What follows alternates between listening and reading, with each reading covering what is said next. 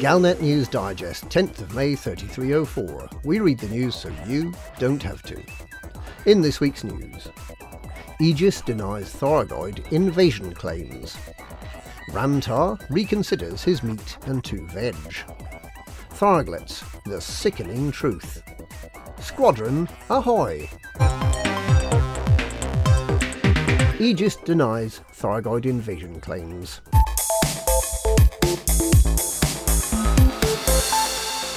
The intergovernmental organisation responsible for keeping Thargoids out of the bubble has denied that there's a problem from Thargoids in the bubble.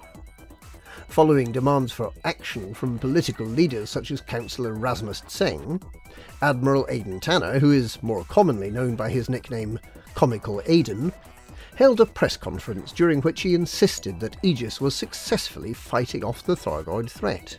And that indeed was to some extent borne out this morning as no news stations were attacked by Thargoids.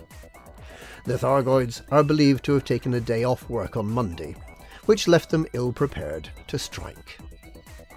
Tanner went on to explain that the bubble is not infested with Thargoids. It just has Thargoids in it.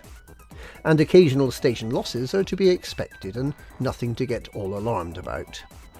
He also explained that with Guardian weapon technology being so cheap and easy to come by, Aegis's primary defensive tactic is to let independent commanders fight the Thargoids off. Ramtar reconsiders his meat and 2 veg.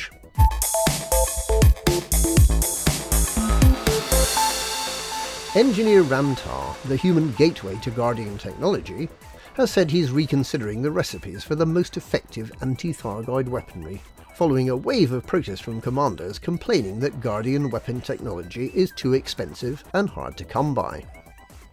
Guardian weaponry requires materials and data that can only be gained from the recently discovered Guardian sites, and it requires a lot of it. Demand for such weaponry is high, now that Aegis has told everyone what a splendid job we're all doing, and there's some suspicion that Engineer Tar might be charging over the odds for some of the equipment. At the request of the Pilots Federation, Tar is now said to be assessing whether his recipes could be just as effective using cheaper ingredients, thus making it easier for less committed commanders to join the fight against the Thargoid hordes. Tharglets, the sickening truth.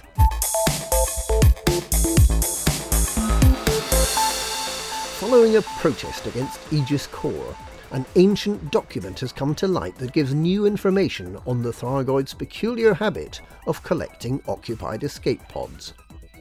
The protest, by a commander known as Envoy, involved UA bombing Dantec Enterprise, the Aegis Core home port, using stolen Thargoid sensors, as a way of demonstrating to Aegis that they need to understand the motivations of the aggressive, warlike and deadly Thargoids. Perhaps they have a headache. Perhaps they had a bad day at the office. Perhaps we should stop shooting the bug-eyed monsters and show them a little love. Well, now we perhaps understand at least one of the Thargoids' motivations.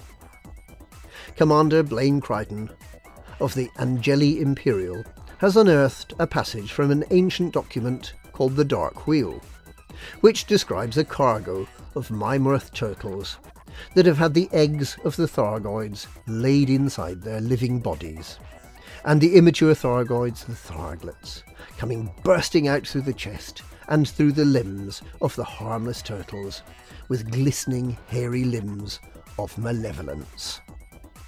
The Thargoids want human bodies as nurseries, and as a convenient food source for their young. Squadron ahoy!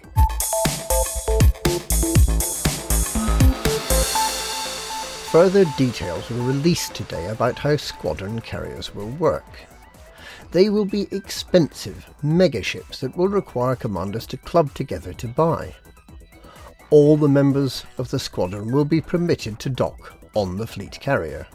However, commanders who are not members of the squadron will not be allowed to land. nor can they be invited in as a guest. Fleet carriers will be able to jump between systems, but only if the fleet has sufficient resources to make this happen, which might make them a bit slow for exploration squadrons. Unlike Canon Interstellar's mobile base, the Gnosis with a G, they will not be limited to jumping only once per week. Fleet carriers are under design, with the hope that some may be launched before the end of the year.